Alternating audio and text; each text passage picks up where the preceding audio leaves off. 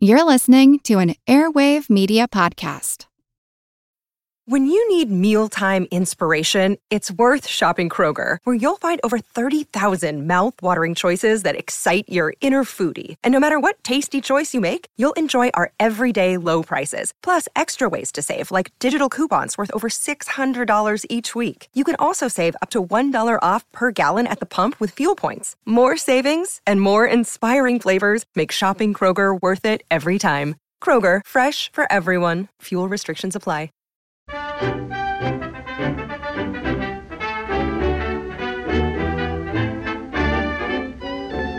Greetings to you all, you fantastic bunch of podcastees. Excellent to be back with you. Sorry it took so long. Welcome to episode 32, a week early, a ninja episode, creeping up on you in the dead of night and playing with nunchucks. So much has happened since I spoke to you last. How about a bulletin? Podpals meetup in York results in Handsome Man Convention. I was honoured to be present at a gathering of podcasting supermodels in York during March, where representatives from Weekly Geek Speak, the JT Movie Podcast, A History of Misunderstanding, and myself all... Enough typing. Why are you typing?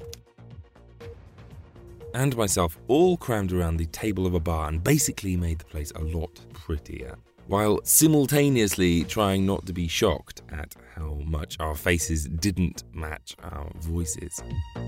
Obviously, we were all a lot more attractive than we'd supposed. Obviously. Big thanks especially to Smokey and Stephen, who took care of a very inebriated me during the weekend and who thoroughly deserve to be top of the flippin' iTunes charts for the amount of work they do. Rush and subscribe to A History of Misunderstanding before it becomes uncool to do so. The Secret History of Hollywood, no longer a secret.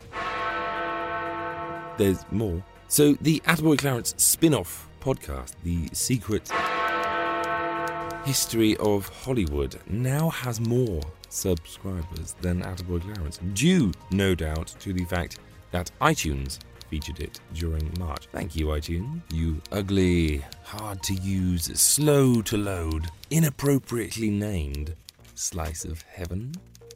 Seriously, what are you typing? UKpodcasters.com names Attaboy Clarence as featured podcast during March. Very honoured to be chosen as a featured podcast by UK podcasters who do superlative work for UK podcasters. Many thank yous and glass chinkings to those guys. The Adventures of Alfred Hitchcock Part 1 finished and released. So the first part of my look into the life of Alfred Hitchcock is now out there. The next part will be out in the summer. If you haven't grabbed it yet, go and do so. Many of you already have and have been in touch to tell me what you thought, and I'm humbled by your messages. Thank you so very much. I shall be thanking you properly later on in the show. I think he's writing a novel. What have you got draped over your arm? Falconer's glove. Oh, a new pair of curtains. Oh, sorry, didn't see you there, Margaret. I was just showing them to someone. Oh, let's see them. Well, you can look, but don't touch. Rayon curtains are scarce as bobby pins these days. Oh, I won't hurt them. Maybe not, but the only thing that can touch these curtains is pure, gentle ivory flakes. Ivory flakes, freshly shaved from an elephant. Are they? I'm gentle. And pure. You win. Good God. Do you two want to be alone? Friends, ivory flakes are really gentle. So mild. They help even delicate rayon curtains stay lovely. Wash tests were made on so many things. Rayon curtains, of course, and all kinds of clothes. Rayon blouses, rayon sweaters, rayon slacks. Lingerie, rayon dresses. So, rayon, then. Why, when you wash clothes the wrong way, the things that can happen. Very often they'll fade, or the materials give way, or the seams will fray out. I know, right? Friend of mine didn't wash his denim jacket at the right temperature. 2 years later, he gets run over by a bus. Not to mention the water pipes might burst and the house cave in. Ed, I'm serious. I'll say you were. Mine was funnier than Ed's, by the way. Well, it's a serious business, this making things last. I know. We've all got to these days. Ed, you look like a potato. So, friends, for your nice clothes. Use ivory flake. Yes, thank you. Incidentally, strain tests were God, made. there's They more. showed rayons washed in ivory flakes lasted twice as long as stockings washed with the wrong kind of soap. And now, back to Vacant Save. Rayon... You know, rayon rhymes with crayon. You win. Oh, there's Tom. Hi, Tom. Do you want to go and grab some lunch? Sorry, old man. Take a look at that stuff on my desk. I doubt if I'll be able to eat it all today. Oh, okay. Okay. Oh, Mary. Hi. How are you? I was just thinking about... You'll excuse me if I run along. I have a luncheon date. Oh, okay. Don't be late. Give my love to... Okay. Oh, Nebuchadnezzar, can I cuddle up to you for warmth? Sorry, I'm expecting a friend. See you again sometime. Right. Right you are. Why do people avoid him? He's young and friendly, yet you always see him eating a lonely, solitary lunch. Always seems to be alone. Why? I always seem to be alone. Why? Because too often he fails to make a good impression. Because he doesn't realize that every daily contact one person has with another may be a critical moment in both their lives. Wow. I've never really considered that. I guess I do take these minor human interactions for granted. Maybe I could put more effort into every moment I spend with my fellow members of the human race. I've been a passenger, just watching out of the window when I could have been a driver. I could have been a leader of men if I just applied myself a little more. Look out, world. Here I come. You know something? The sad part of it is, people with BO seldom know that they're offending. That's why it's so important for all of us to play safe. So be prepared for critical moments when you're with other people. Join the millions of fastidious men and women who make a lifebuoy bath their daily habit.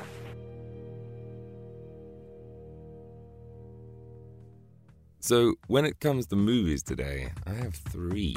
1, 2, 3. I've been going a bit Claude Rains-tastic at the moment. If you follow me on Twitter, you'll know I was waxing lyrical about Deception, where he starred against Bette Davis. He is so unbelievably brilliant in that film that it actually ruins the rest of the film, because when he's not on screen, there is a vast and destructive vacuum left behind. And for all their whimpering and straining, Bette Davis and Paul Henreid simply cannot plug the gap, so I won't be focusing on that film today. If you remember all the way back in episode 18, I told you about a film called Here Comes Mr. Jordan, where Claude Rains plays the title character, an angel who helps a recently deceased boxer to find a new body. Well, the first film I want to tell you about today is quite similar in a weird kind of way. This is called Angel on My Shoulder, and it stars Paul Muni, my hero from episode 20, one of the most searing, most talented actors ever, in my humble opinion. Here, he stars as a gangster, Eddie Cagle, who's double-crossed by his gang and murdered. Well, because he's been such a rat all his life, he of course finds himself in hell, where Satan, or Nick, as he likes to be called, offers him a deal. Who are you? A pal. I don't like pals. We can help each other. Is it a deal? We've got to crash first. I know how. Nick offers Eddie the chance to escape hell and get his revenge on his gang if he'll agree to swap places with a judge that's causing Nick problems back on Earth. The judge, Judge Parker, is entirely too honest, and now that he's running for governor of the state, Nick's worried that he'll crack down too much on Nick's beautiful evilness. Is he the guy you want to get? Yeah. What'd he do to you? Send you up? I was sent down, not up. Hey, this guy's a judge. I ain't muscling in on no judge's body. What difference does it make? It'll serve your purpose. And mine. What happens when he gets up and finds I'm him? When we're through with him, he won't know a thing. Ain't you gonna find yourself a body? Yeah, I'll get one. But you first. You're the important one. Yeah. Don't you forget it. I won't forget it, Eddie.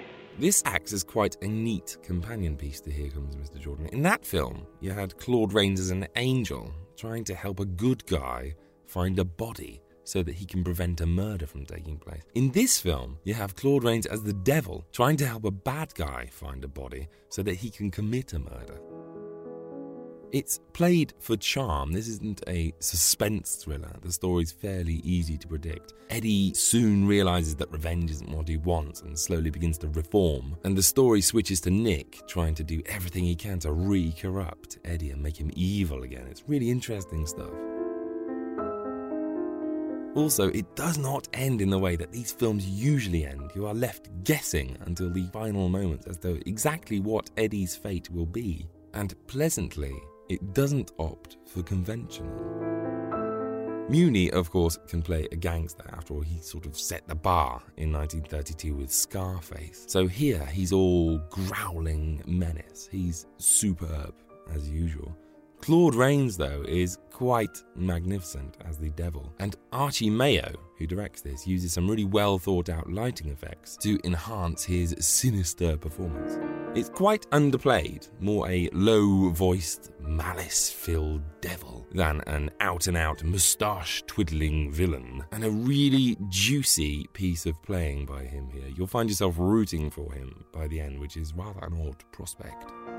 Unfortunately, lots of it doesn't work. It does take a little while to get going, and it could have done with a bit of a lighter touch early on. Once Eddie's installed into the judge's body, the pace seems to slow right down, but it does pick up again towards the end. Hell in this film is nicely done, though. Very fiery and loud and full of oily muscle men. It looks like a 1980s gay disco, so if you're that way inclined, you may want to keep a fan nearby to cool yourself down. Search it out. It's freely available online. It's in the public domain, so just download it and see what you think. Watch it straight after Here Comes Mr. Jordan and decide for yourself whether Claude Rains was better as an angel or a demon. I know which gets my vote.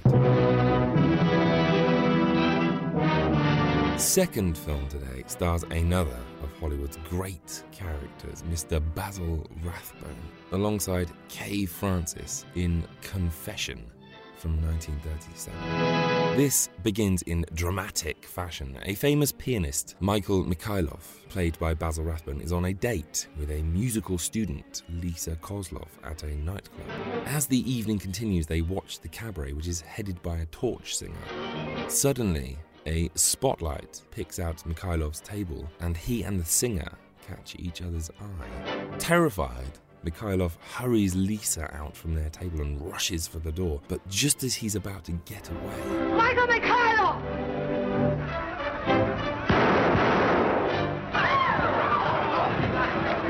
Soon afterwards, the court case of the singer, Vera Kowalska, begins, but while Vera freely confesses to murdering Michael Mikhailov, she refuses to tell the court why.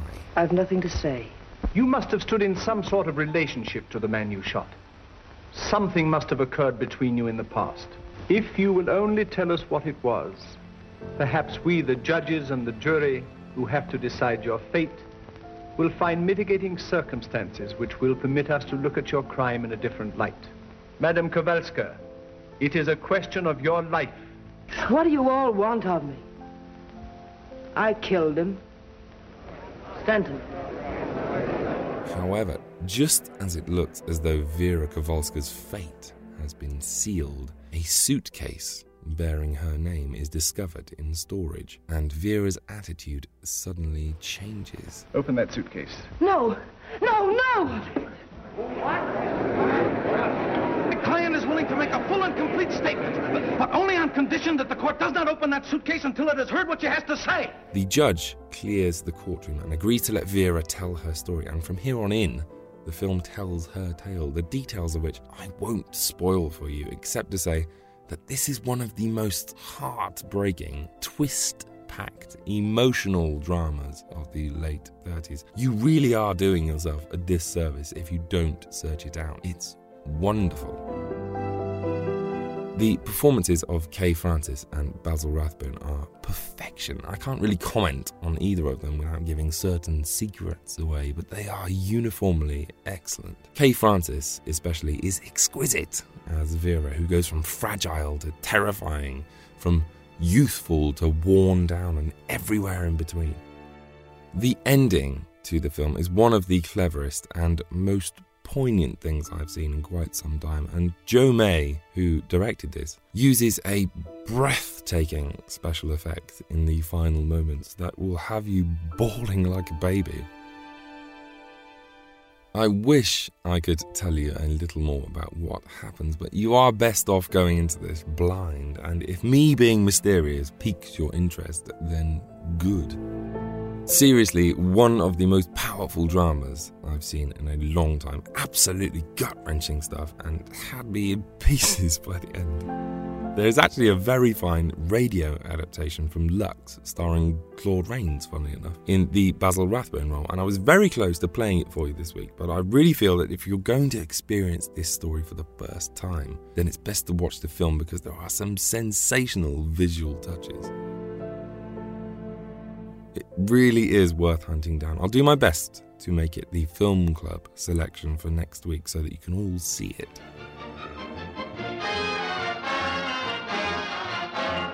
Last up, for anyone who's ever sailed the twisting sea of owning your dream home, Hollywood wrote you a love letter in 1948, and its name was Mr. Blandings Builds His Dream House.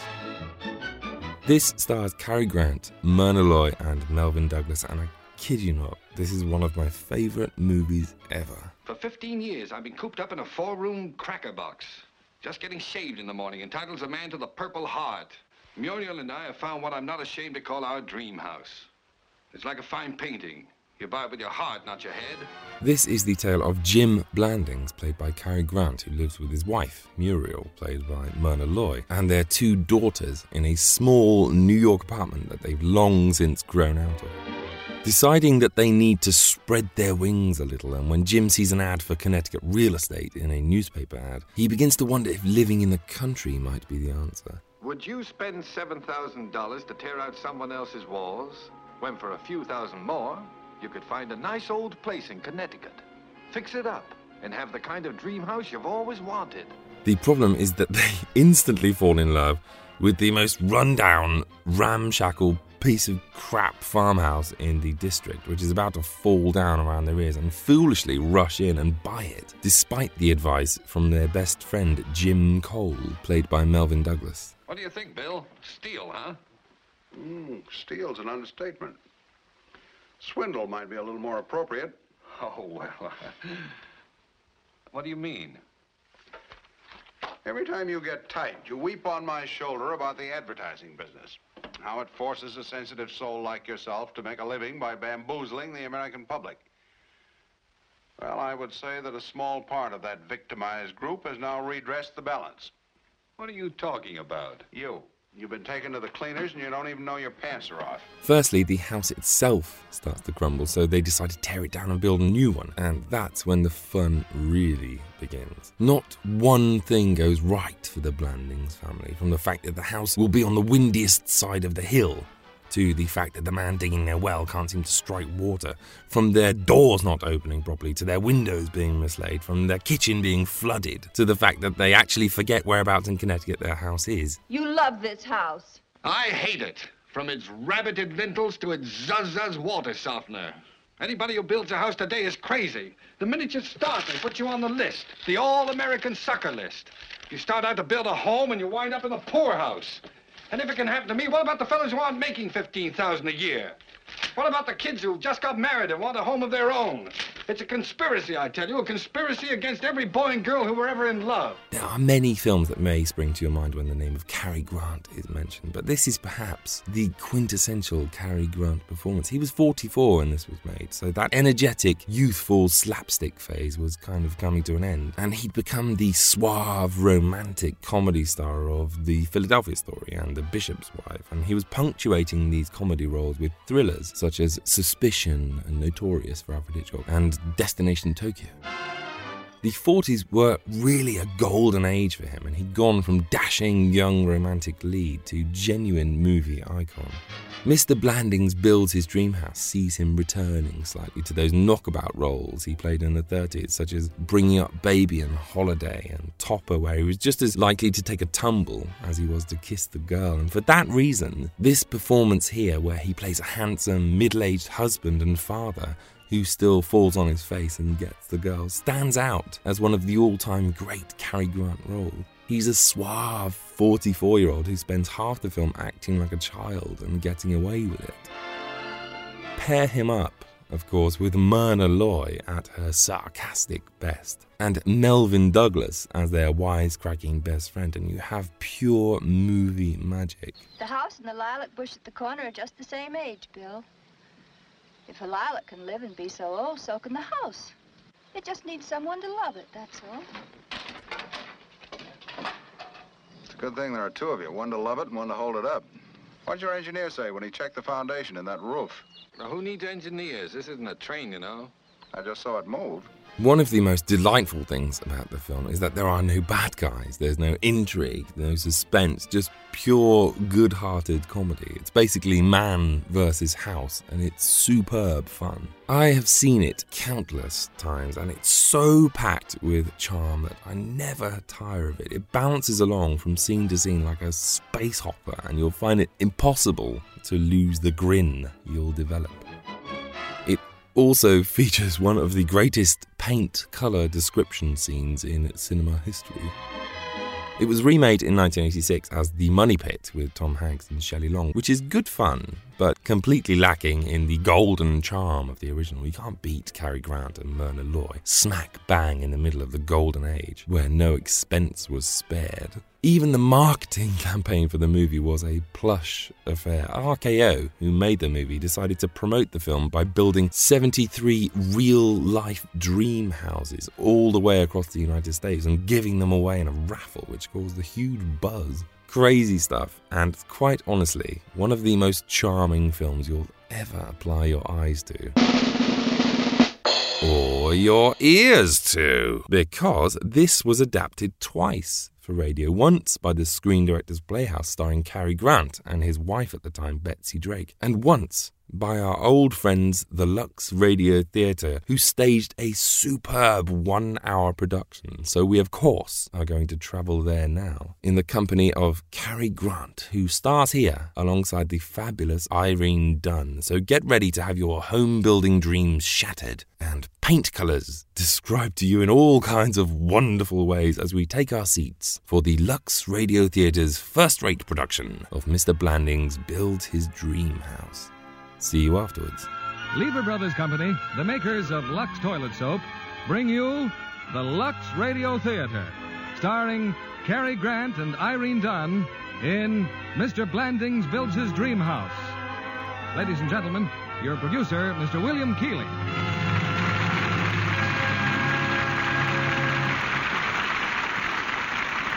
Greetings from Hollywood, ladies and gentlemen.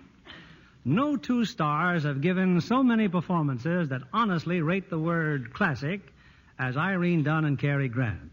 And tonight, we've reunited this famous team in a comedy as timely as today's headlines.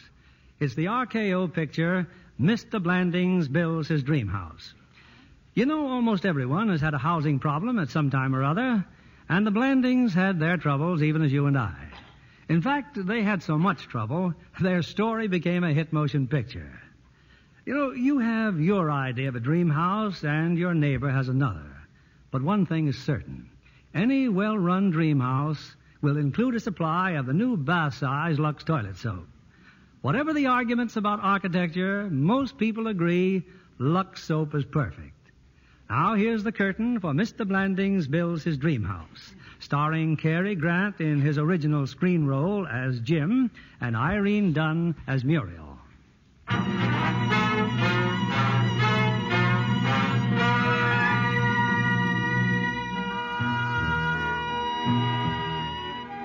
Like millions of other New Yorkers, Jim and Muriel Blandings and their 2 young daughters are cliff dwellers. Home to them is an apartment. Oh, adequate, but somewhat crowded. Not that Jim isn't doing well. He's a college graduate, makes $15,000 a year in the advertising business. Anyway, on this crisp September morning, Jim Blandings has just staggered out of bed and commenced a typical 7 o'clock ritual. You're looking for something, dear? Oh, you're awake. I'm looking for my socks. Why don't you look in your sock drawer? That's where I found my underwear. Well, don't you try your underwear drawer? I am in my underwear drawer now. Oddly enough, it's full of underwear. All yours. Well, socks just don't get up and walk away by themselves, dear. Muriel, now look. I thought we had it clearly understood that the 4 bottom drawers were yours and these 2 top drawers were mine. The closet. Huh? That's where they are. We put them in the closet. Put what in the closet? Your socks. Gussie and I decided that from now on we'll keep them in a basket on the shelf. Oh, for heaven's basket. Basket in the closet. Well, where is the basket? Right there on the shelf, dear. Under my hat boxes and the overnight bag. Oh, yeah. Jim, dear, I do wish you'd try to make a little more effort. Well, I'll try, dear. Now, look at that. Muriel, maybe if you put the basket on top of the hat boxes instead of underneath the hat boxes. Now, Jim, just go out and tell Gussie to give you a nice cup of coffee. I'll try and get the girls out of the bathroom. Oh, thank you, Muriel. I'm sorry. I'll feel better after a cup of coffee. Oh, excuse me, Jim, my face cream. It's in the medicine cabinet. I'll be through shaving in a minute. It's all right. I can reach it. Ouch! Oh, did you cut yourself? I cut myself every morning. I kind of look forward to it. Well, let's see now. There's Betsy's vitamins. Oh, take your time, dear. I can spare the blood. Why don't you get an electric razor? You can't get used to them. That's silly. Bill Cole's been using an electric razor for years. He hasn't got my beard. Bill's beard is just as coarse and tough. I am not interested in discussing the grain and texture of Bill Cole's hair follicles before I've had my orange juice. All I said was, why don't you use an electric razor? Because I prefer the clean sweep of the tempered steel as it glides smoothly No over advertising. Please, just hurry, dear. You'll be late for breakfast.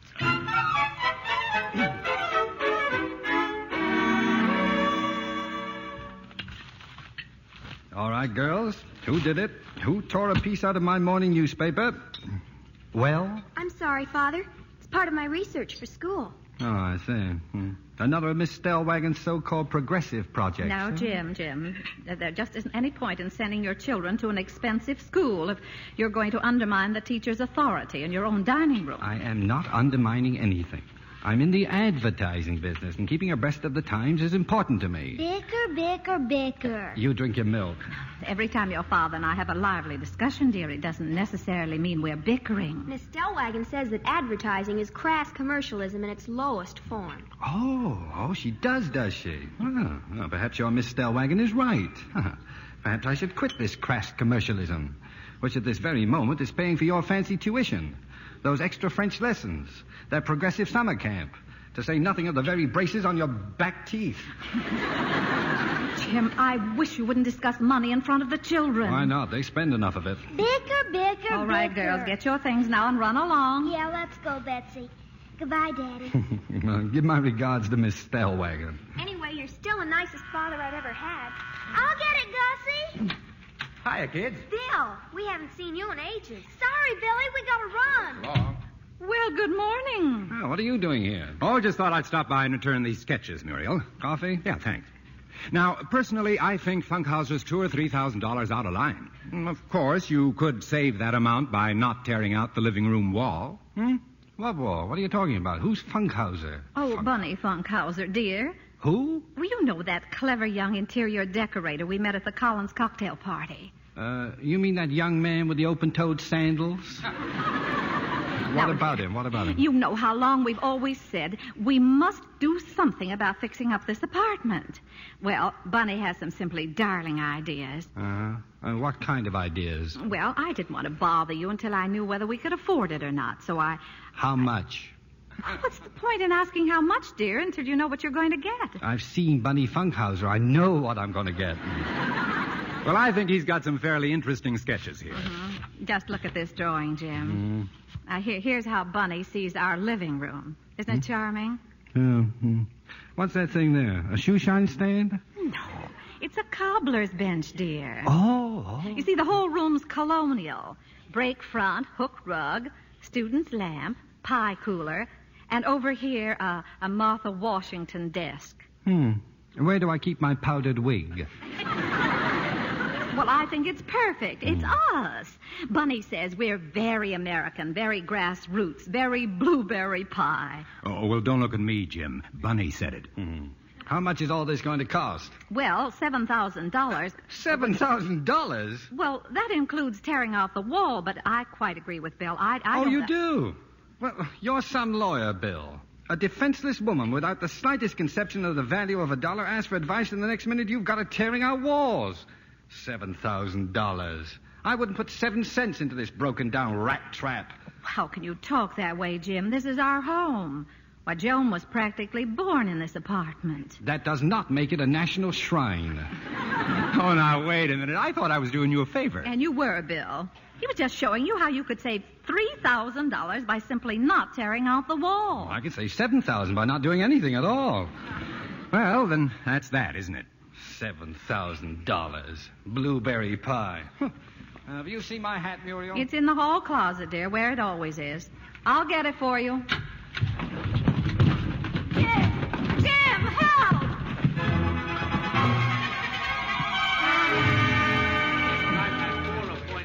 Oh, good morning, Mr. Blanding. Oh, hello, Mary. Well, I guess the boss will want to see the layouts on Wham Ham. They're here on your desk, Mr. Blanding. Oh, thanks. Let's see. When you've got the whim, say wham. Oh, my. Yes. For a grand slam in ham, try wham. Oh, Mary, I didn't really write that, did I? A man's got to make a living, Mr. Blanding. Well, maybe Miss Stellwagen's right. Oh, nothing. It's just a private joke between me and whoever's going to be my analyst. Mary, tell me, would you spend $7,000 to tear out somebody else's walls? Would I what? Well, especially when for a few thousand more you could fix up a nice old place someplace. You know, somewhere like Connecticut, maybe. Yeah. And have the kind of dream house you've always wanted. Well, frankly, I never Mary, had... get me the phone numbers of a few of those suburban real estate men. Oh, and call Mrs. Blandings. Tell her to keep this weekend open for a nice drive out to the Connecticut countryside.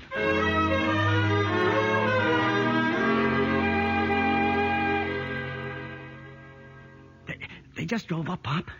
That couple from New York, Mr. and Mrs. Blandings. Good. What places you going to show them, Pop? Oh, 3 or 4, son. And then I'll show them the Hackett place. Oh, no. Not the old Hackett place. The old Hackett place.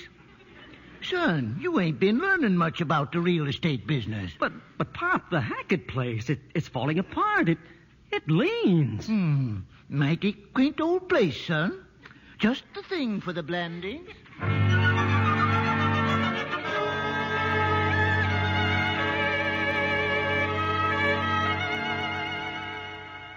And we bought it, Bill. It's ours. Well, some steal, huh? Steal is an understatement. Swindle might be a little more appropriate. Huh? You've been taken to the cleaners, my friend, and you don't even know your pants are off. Oh, darling, I told you. I said we ought to consult Bill before we buy it. Well, what's so wrong with this deal? $10,000 for 50 acres? And only $1,500 for the house. That's $200 an acre. $100 an acre is standard top gouge price to city slickers. When the natives sell it to each other, it's around 40 or less. 40? Jim! The man's entitled to a fair profit. Not 284%. Now, we're going to write this fella Hackett and tell him he can... We'll do no such thing. You just don't understand business. You mean extortion? Jim, dear, now, maybe Bill's right. Now, just a minute. Let me explain something to both of you. For 15 years, I've been cooped up in this 4-room cracker box. Just getting shaved here entitles a man to the Purple Heart. Well, that still doesn't make this Hackett place a good buy. Now, look, Bill. Muriel and I have found what I'm not ashamed to call our dream house. Why, it's like a fine painting. You buy with your heart, not with your head. You don't ask how much was the paint, how much was the canvas. You look at it and you say, it's beautiful. I want it. And if it costs a few more pennies, you pay it and gladly because you love it. And you don't measure the things you love in dollars and cents. Well, anyway, that's the way I feel about it. Well, it's your money, I suppose. No. And when I sign those papers on Saturday, I can look the world in the face and say it's mine. My house. My home. My acres. Our house, darling. Our home. Our acres.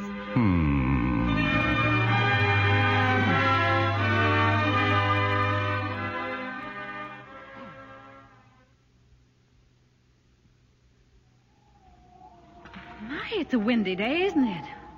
Well, this is it, Bill. The dream house on Nightmare Alley. And no remarks. The house just needs someone to love it, that's all. It's a good thing there are two of you, one to love the house and one to hold it up. Jim, look.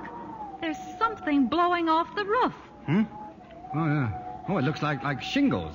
Well, what did your engineer say when he checked that roof? Our engineer? Who needs engineers? This isn't a train, you know. Say, that house is moving. I just saw it move. This house has been standing since the second year of the Continental Congress. You take one look at it and shingles start to drop. Now, look, do me one favor, will you? I've got a client. He's a crackerjack structural engineer, Joe Apollonio. Oh, yeah. Now, he... I'll be right back, Muriel. Just want to measure that fireplace again. Not that it's any of my business, Muriel, but how are you and Jim paying for this place? Well, we're cashing in our government bonds, and Mr. Hackett's taking a $6,000 mortgage. Well, it could be worse. And as long as you and Jim love it so much... Help! Jim! What's the matter? Where are you? I fell through the floor. Bill, I think you'd better get in touch with Mr. Apollonio. Muriel!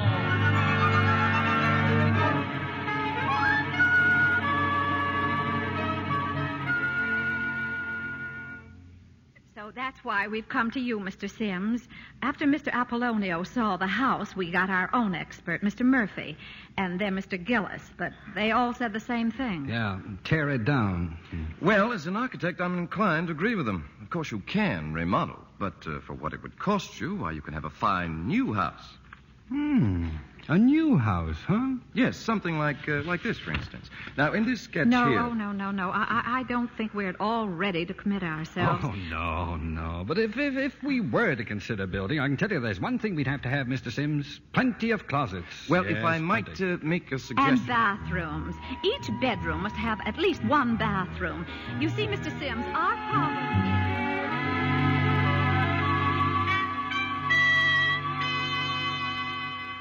I made a drawing of exactly what I mean, Mr. Sims. A little playroom for the basement, you see. Nothing tremendous, just a little something to... And I've always wanted a sewing room, Mr. Sims. A little utility room upstairs where I could be alone and sew or sulk on a rainy afternoon. Yes, but I think I'd better and point out... And here off the kitchen, a little flower sink with a stone floor and shelves for vases and gardening things. And maybe a little closet. Sure. Why not? Now, over here... My dear Mr. Blandings, now, in the first place, you've got the upstairs about 3 times as big as the downstairs. There, you see, Muriel? It's all those bathrooms. Nonsense. It's all those closets. And by extending the breakfast room, you've eliminated the possibility of any stairs going up to the second floor.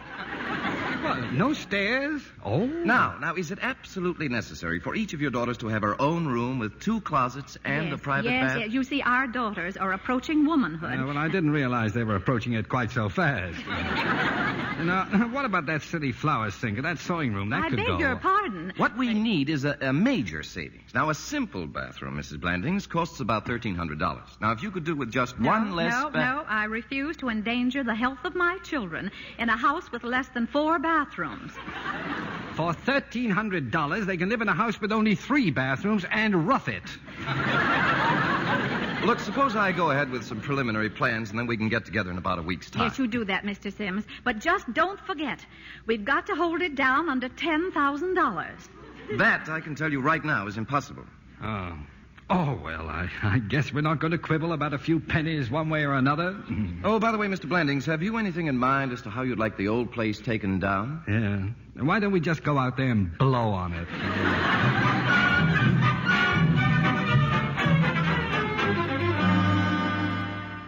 Come on in, Bill. Just in time. Muriel and I are going over the plans. In here, Bill, in the dining room. Aye.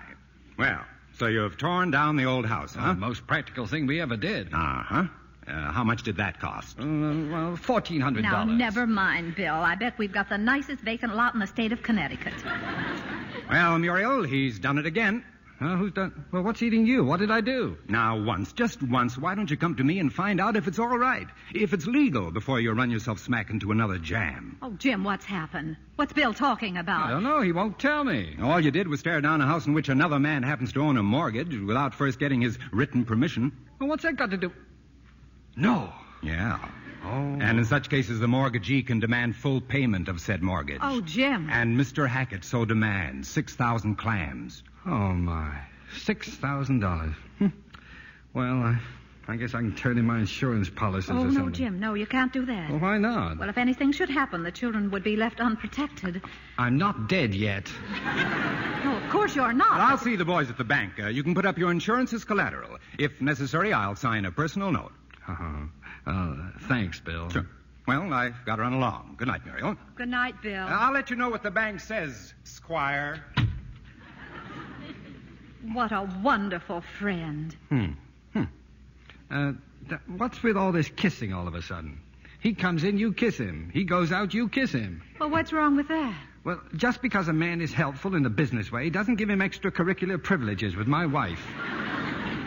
That's a fine thing to say about a friend of 15 years. Well, if he were 15, I wouldn't mind. He's 41. Every time he shakes my hand, he kisses you. Would you prefer it the other way round? Why is he always hanging around? Why doesn't he go out and get married or something? Because he can't find another girl as pretty and sweet and wholesome as I am. Oh, darling, let's not be silly about this. It isn't Bill that's upsetting you. It's the house. Yeah, I suppose so. Now, Muriel, do you think it's worth all this? Of course it is. It isn't a house we're building, Jim. It's a home for ourselves and our children and maybe our children's children. Yeah. Each with 2 closets and a private bath.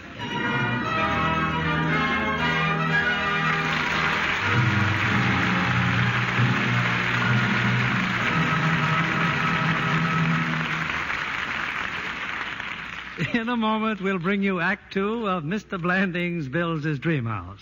Here's our Hollywood reporter, Libby Collins. Libby, I see Darrell F. Zanuck has made another outstanding picture for 20th Century Fox. You mean Pinky, of course, Mr. Keeley. Uh-huh. I don't know when I've seen anything that touched me so deeply. It's an honest portrayal of an American problem. The story of a light-skinned Negro girl who gives up personal happiness in order to aid her own people. Certainly a compelling drama. Jean Crane, as Pinky, has a difficult assignment, and she handles it with great skill. You know, the whole cast seems so exactly right. Ethel Barrymore is superb as the southern lady of the manor.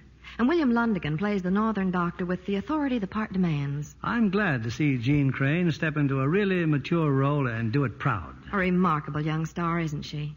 And what fresh, delicate beauty she has. You might call her the Lux Lovely type, Libby. Oh, now, John. But you're right, because Jean is certainly devoted to her Lux Soap beauty care. And my, she's pleased with that big new bath cake. It's so luxurious, she says. That's just the word for it, Libby. A generous, satin-smooth cake with a flower-like fragrance. No wonder screen stars tell us that now their Lux Soap beauty bath is more delightful than ever. That big, longer-lasting bath cake makes a fine item to put on a family shopping list. And you can be sure the man of the house will like it, too. I just know he will. Men go for a bath soap they don't have to coax into a lather. Even in hard water, you get lots of rich, creamy lather with Lux toilet soap. It's perfect for shower or tub. So why not let the whole family enjoy this luxury bath cake? The new bath-size Lux toilet soap. Now, our producer, Mr. William Keeley. Act 2 of Mr. Blandings Builds His Dream House, starring Irene Dunn as Muriel and Cary Grant as Jim.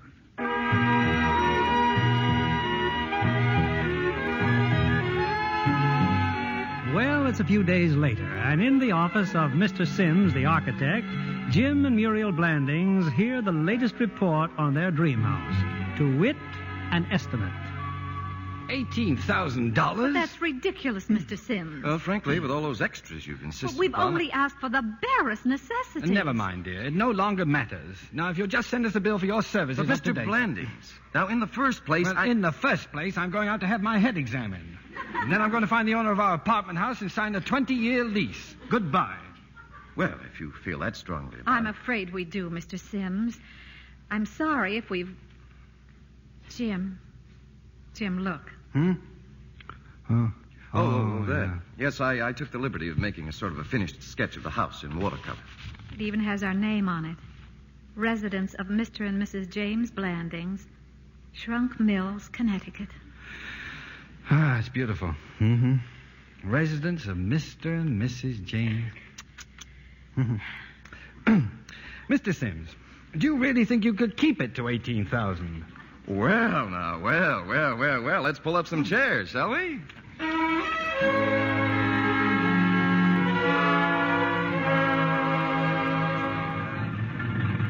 Well, how's it look, Bill? That's some excavation, huh? Mm-hmm. Oh, what's going on over there? Oh, that's Mr. Tizander. He's digging our well. Been here since Monday at $4.50 a foot. Yeah, I think I better have a little talk with Mr. Tizander. Good morning. Yep. How's it coming? Oh, it's coming. How far down are you? Oh, about 150 feet. Well, isn't that pretty deep? Yep. Well, haven't you hit anything at all yet? Hit some limestone yesterday. That's good? That's bad. Oh. And right now, looks like we're coming in some shale. That's bad? That's good. Of course, it might turn out to be sandstone. That's bad? Can't tell. Might be good, might be bad. Oh, I see. Thank you. Just for the record, Mr. Tizander, what's happened to the water? Oh, it's there all right. Just got to be patient.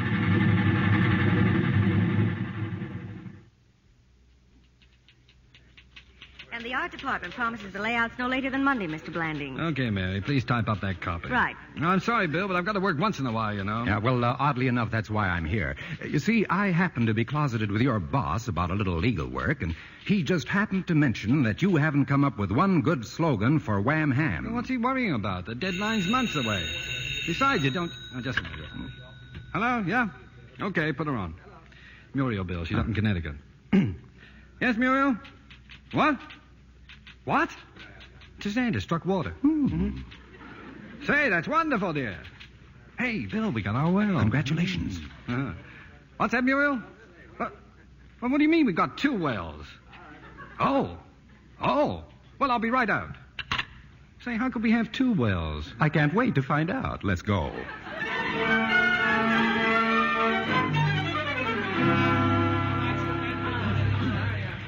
And so it all happened when Mr. Zucker was excavating, huh? That's what Mr. Wretch says. That's right, folks. Why, Zucker almost drowned. So we've hit a spring of clear, cold, bubbling mountain water right here in our cellar. And I can't pour a bag of cement until the water's diverted. Well, hello, Mr. Tizander. Oh, howdy. You see, Mr. Tizander, water. Yep. At 6 feet. Yep. And just over there, you had to go down 227 feet to hit the same water. Yep. Now, how do you account for that, Mr. Tizander? Well, the way it appears to me, Mr. Blandings, over here the water's down only 6 feet. But over there, it's down around 227 feet. Yep. You got nothing to worry about, Mr. Blandings. Once we get the pumps here, your house will go up in no time. Yeah, that's fine. Hey, what's happened to that steam shovel? Huh? Oh, well, is something wrong, Mr. Zucker? Oh, no. I just broke my bucket, that's all. Oh, you hit a boulder, huh? That's no boulder, that's a ledge.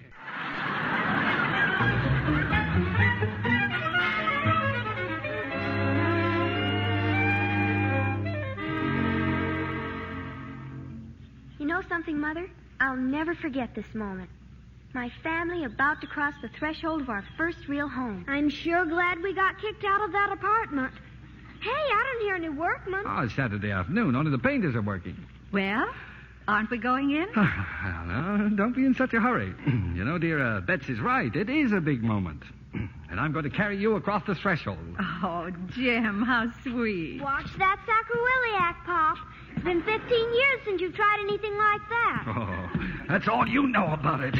No, not in here. Jim, Huh? you better put me down. Can't you read us something? The sign says wet paint. I haven't touched anything. Your feet are touching something, ain't they? The floor. Oh. I just got through varnishing the floor. Well, put some planks down or something. How do you expect us to live here if you don't... Okay, Mac, okay. Take it easy. The Republicans ain't in yet, you know.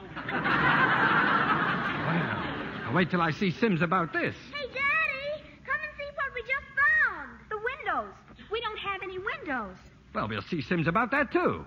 What time did he say he'd be here, Muriel? Well, I think maybe he's here now, darling. He and Mr. Wretch, I think they're out in the back.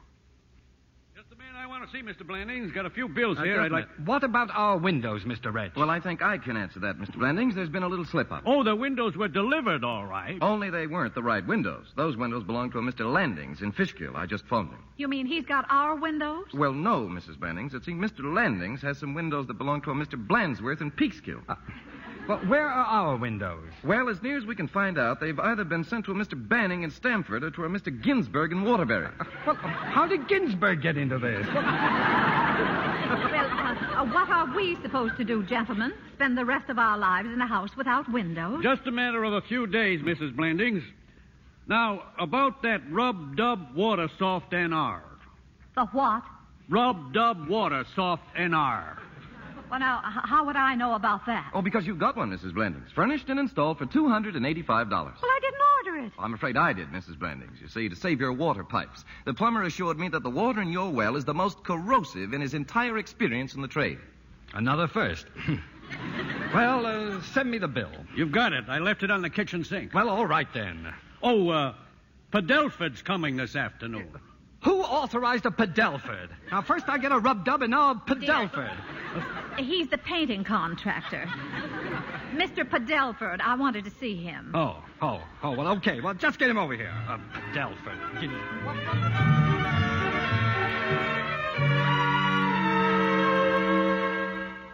Now, first of all, the living room here. I want it to be a soft green, Mr. Padelford. Not a blue green like a robin's egg. No. And yet not as yellow as daffodil buds. Now, the only sample I could get's a little too yellow. But don't let whoever does it go to the other extreme and get it too blue. No. It should be just a sort of a grayish yellow green. Now, the dining room, I'd like yellow. Not just yellow, but very gay yellow. Something bright and sunshiny. I tell you what you do, Mr. Padelford. You just ask that man who's varnishing the floors in there to go down to the grocer and get a pound of their very best butter. And you just match that butter exactly, and you can't go wrong.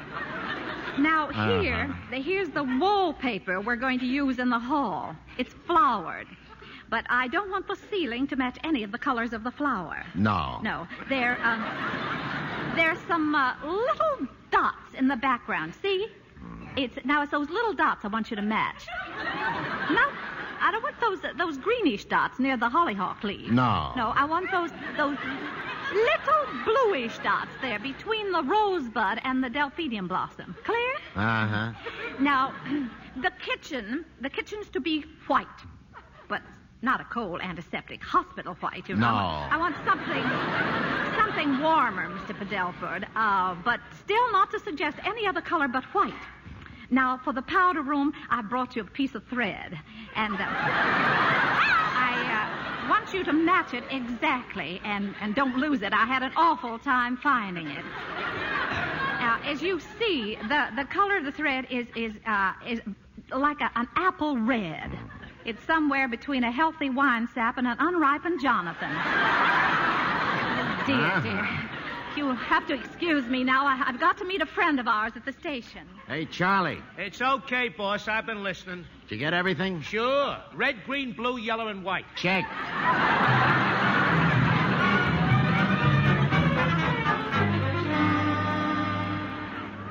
Where's Mother, Daddy? I can't find her. Huh? Oh, she drove Bill Cole down to the station. She'll be back soon. Oh. Well, go unpack another barrel. Help Gussie or something. I just finished a barrel. And look what I found, Daddy. Uncle Bill's fraternity pin and Mother's diary while she was in college. It's slightly torn. Oh, now that's none of your business. Now just put that diary down and unpack something else. I'd say Mother and Uncle Bill were somewhat of an item. People do not read other people's diaries. It's not a very nice thing to do. Oh.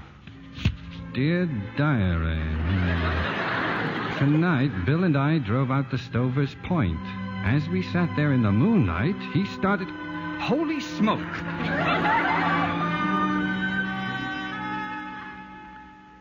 Well, the girls are asleep, Jim. There's no need to be so irritable, dear. Well, sometimes a man just doesn't feel like talking. Oh, something wrong at the office? No. Got the new slogan for Wham? It's not due yet. Well, you're certainly upset about something. Well, It's just that I don't happen to approve of falsehood and deception. What are you talking about? Oh, nothing. But I distinctly remember your telling me that you returned Bill Cole's fraternity pin 15 years ago. That I... What? Well, did you or didn't you? Well, did I or didn't I what? Give it back to him. Well, of course I did. If I said I did, I did. Well, then perhaps you'll have the goodness to explain how this happened to fall out of your jewel box. His fraternity pin. Bill's. Now, what's so funny? You're jealous. If you were so crazy about the guy, why didn't you marry him? Because I wasn't in love with him. Well, that's not what you said in your diary. My what? Well,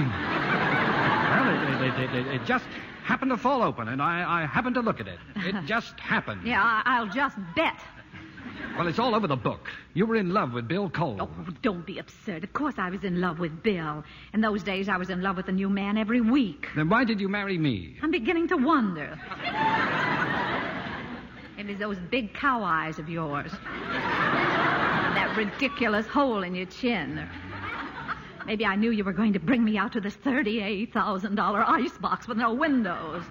Or maybe I just happened to fall in love with you, but for heaven's sake, don't ask me why.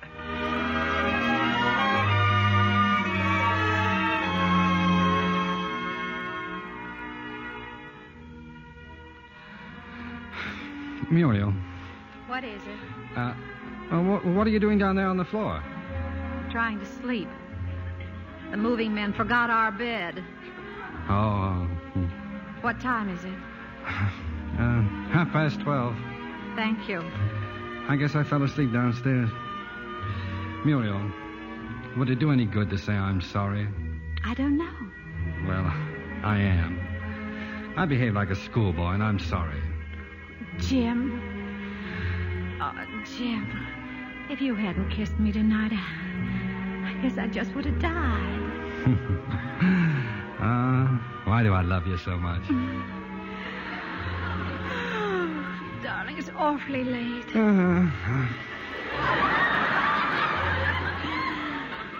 Maybe you ought to go downstairs and lock the doors.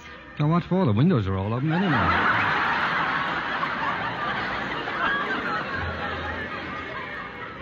Got to get up at 5 o'clock, you know. 5 o'clock? But why? I forgot to tell you, dear. The railroad just put in a new schedule. Oh. Well, that means I'll be at the office before 8.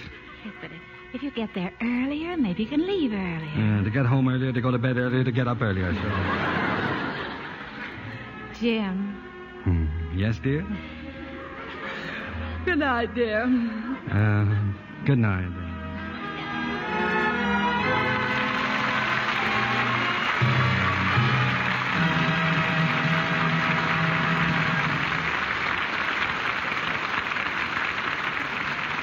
We pause now for station identification. This is CBS, the Columbia Broadcasting System.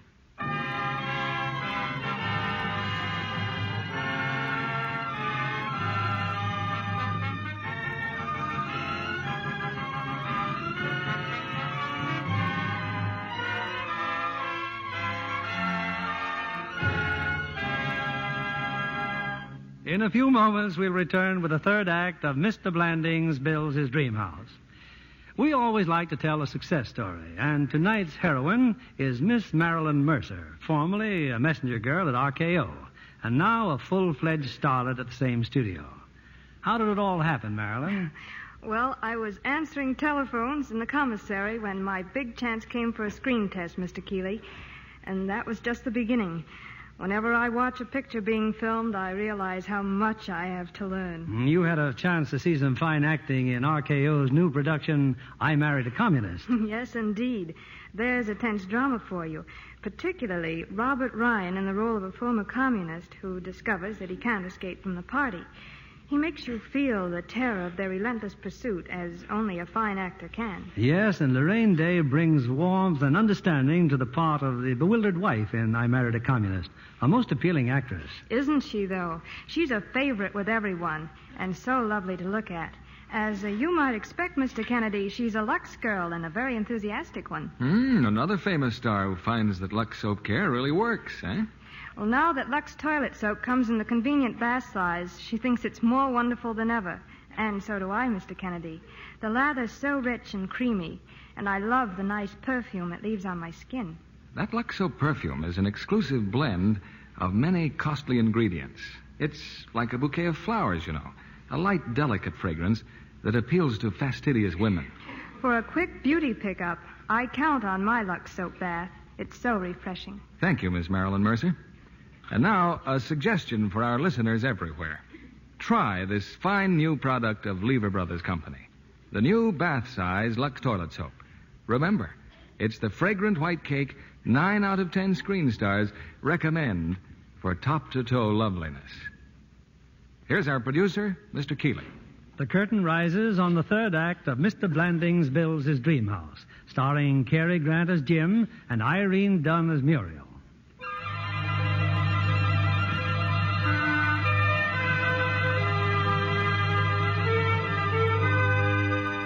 Well, Mr. Blandings has built his dream house. And as the bills and the extras stare him in the face, so does the deadline for a new slogan for Wham Ham. It's now 9 o'clock on a very wet night. Jim's at the office, up to his elbows in slogans. Is there anything I can type up for you, Mr. Blandings? I can't think of a thing, Mary, except probably my resignation. Well, it sure is raining, isn't it? Yeah.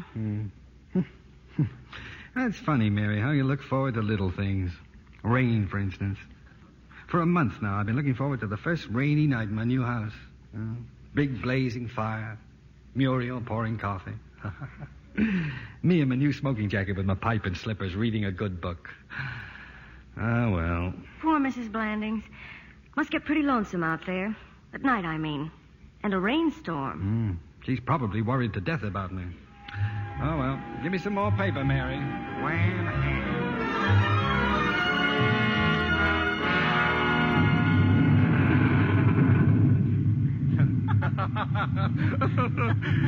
And then out you went and bobbed your hair. Let's see now. That must have been about a month before you married him. And was Jim mad? Oh, want more coffee, Bill? Thanks. Well, I picked a fine night to come calling, didn't I? Rainstorm, Jim in New York. Yes, he's probably worried to death about me. I wonder if my coat's dry by now.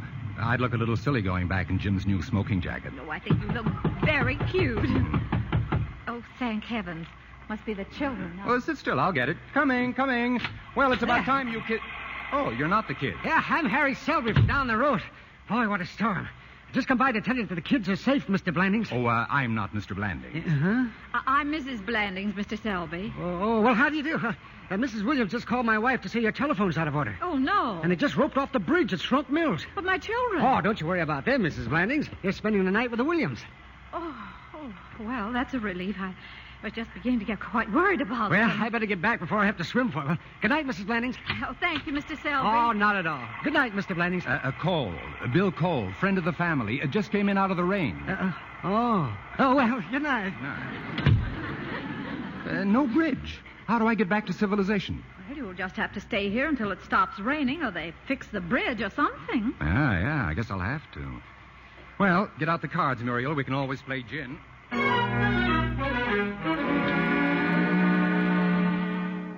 How about this one, Mary? Compare the price, compare the slice, take our advice, buy Wham. Oh, now really, Mr. Blandings. Yeah, I know. No good at it. All right. Now, here's another.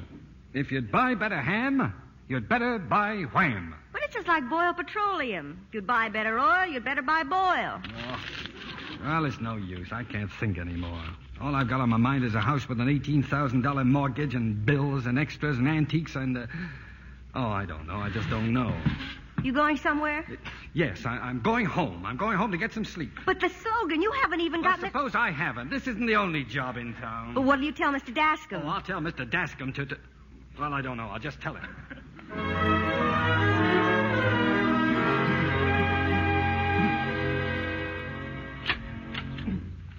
Mr. Sims, well, good morning. Come in. I know it's a little early to be calling, Mrs. Blandings. I just thought I might catch your husband before he left for the office. Oh, I'm sorry, but Jim isn't here. But come on in anyway. We're going to have breakfast in a little while. Oh, I've already had my... Oh, well, there's Mr. Blandings now getting out of that taxi. Oh, he must be exhausted. He worked all night in the office. You don't say. Jim, Good morning, dear. how'd it go, darling? Oh, fine. Oh, hello, Sim. Mr. Blandings? Everything all right? Yeah, everything's fine. Well, Sims, what are you doing out here with a morning dew? Well, some extra bills have come in from Wretch, and I don't quite understand them. Really? What are they? Oh, a few of the things are all right, I guess. Now, here's an item. Mortising 5 butts at $1.98. Oh, well, let's not quibble about it. A man's entitled to mortise a few butts now and then, I suppose. Oh, and this one here, extra hardware, $9.18. Petty larceny, but let him get away with it. Now, here's one that, frankly, I don't understand at all. Changes in the closet, $1,247. Well, he probably talked. 1,200 and what? $47. Oh, that's the end. What closet? What changes? Well, that's just it. It isn't a closet at all. It's Mrs. Blanding's little flower sink. You didn't authorize any changes, did you, Mrs. Blanding? Well, they certainly weren't changes. Muriel, what have you done? I haven't done anything. All I did was, oh, my goodness, nothing at all. What have you done? Well, all I did was, one day I saw 4 pieces of flagstone left over from the porch that were just going to be thrown away. Nobody wanted them. And I asked Mr. Wretch if he wouldn't just put them down on the floor of the flower room and poke a little cement in between the cracks and give me a nice stone floor where it might get wet from flowers and things. And that's absolutely all I did. That's all you did. Absolutely, just 4 little pieces of flagstone. Did you by any chance authorize a drain? Of course I didn't. All I said was I wanted a nice, dry stone floor, and Mr. Wretch was just as nice as he could be. What did Mr. Wretch say? Well, all he said was, well, you're the doctor, Mrs. Blandings. And that was all anybody said to anybody about anything. Oh, well.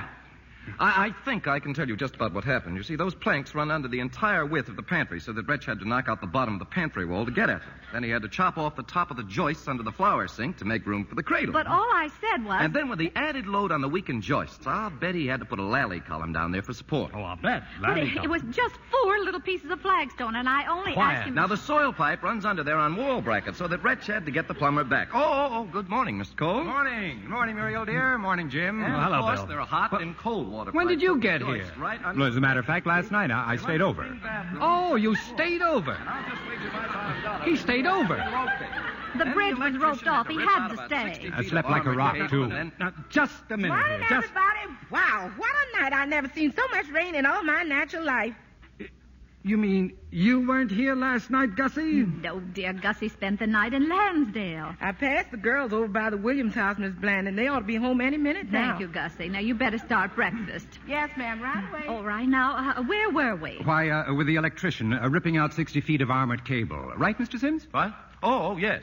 Muriel, you mean the children weren't here last night either? How could they be, dear? The bridge was closed. I just came across it. It was closed last night. It's open now. Well, if you'll all excuse me, I think I'll glance through the morning paper. Well, I guess that's about the size of it, Mr. Blandings, except that Wretch also had to repair the pantry wall, and he couldn't possibly have broken through the wall without... all right, Sims, all right. We'll take care of it. I'll admit it's a little steep. I'll try to get Wretch to knock off $100. If I can't get that, I'll get 75. Well, 50 maybe. Anyway, I'm almost sure we can get 25. Well, good day. Good day. Darling, you're upset. Got a lot of things on your mind. Muriel, there's only one thing I've got on my mind. This house, and how soon we can get rid of it. No, that's not what you're thinking. Maybe not. Maybe I was thinking I was once a happy man. I didn't have a closet. I didn't even have 3 bathrooms. But I did have my sanity, a few $1,000s in the bank, 2 children who loved me, and a wife I could trust. Oh, that's a fine thing to say. I also had a job at the Dascom Advertising Agency, something I don't happen to have at the moment. Jim! That's right. I'm going to resign. We're starting all over again, from scratch, and without this house. You love this house. I hate this house. From its mortise butts to its rubbed-up water softener. You know you don't mean that. Every word of it. Anybody who builds a house today is crazy. The minute you start, they put you on the list, the all-American sucker list. You start out to build a home and you wind up the poorhouse. And if it can happen to me, what about the fellows who aren't making $15,000 a year? What about the kids who just got married and want... Now somebody's looking in the window. It's Mr. Tazander. All right, Mr. Tazander, what do you want? Well, at least we can open the door. Hello, Mr. Tazander. Morning. Well, Mr. Blandings, there's a matter of $12.36. No. $12.36. Yep. Well, why be a piker, Mr. Desander? Here, take everything I've got. I'll empty my pockets for you. Take it all. Spread it out amongst your pals. Maybe Wretch would like a little something. Maybe Zucker could use my new smoking jacket. It's open house, Mr. Desander. Help yourself. Now, Mr. Blandings, hold on. It's $12.36. You don't owe me. I owe you. What was that? Yep. Seems that I overcharged you almost 3 feet. Here it is, Miss Blandings. I think it's all there. Thank you very much, Mr. Desander. Well, I guess I'd best be going. My, you sure got a pretty place here. I'll take good care of it. Oh, and I'll tell Mr. Zucker about that smoking jacket. Darling, what did you mean? We really going to have to sell the house?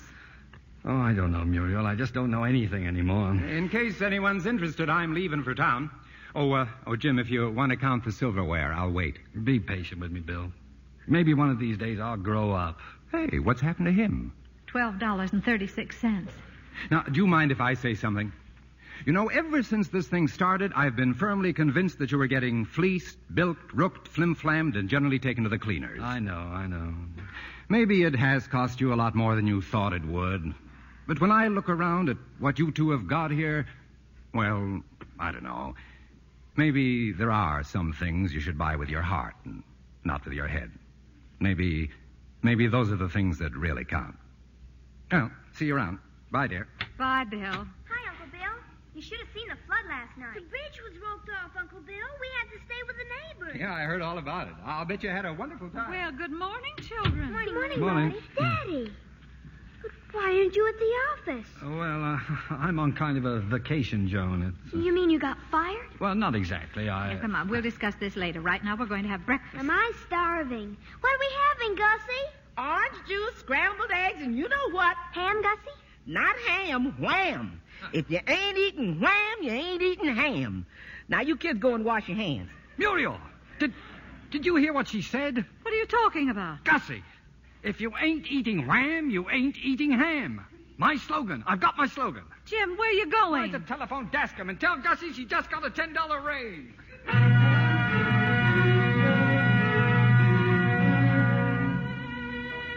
And so Jim Blandings got his slogan, and he kept his job, and he kept his dream house.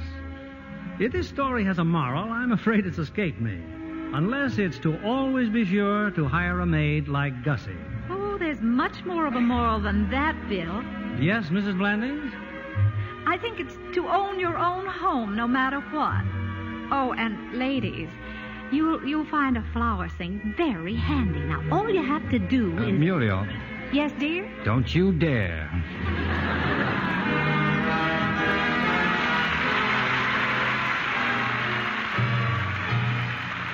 And that was Cary Grant and Irene Dunne in the Lux Radio Theatre's adaptation of Mr. Blandings Builds His Dream House. Great movie. Do take a look if you can. In 1951, Cary Grant actually starred in a radio spin-off entitled Mr. and Mrs. Blandings, along with his wife, Betsy Drake, which is well worth checking out. I'll drop a link to it in the show notes. I think there are about 11 episodes out there, and they're good fun.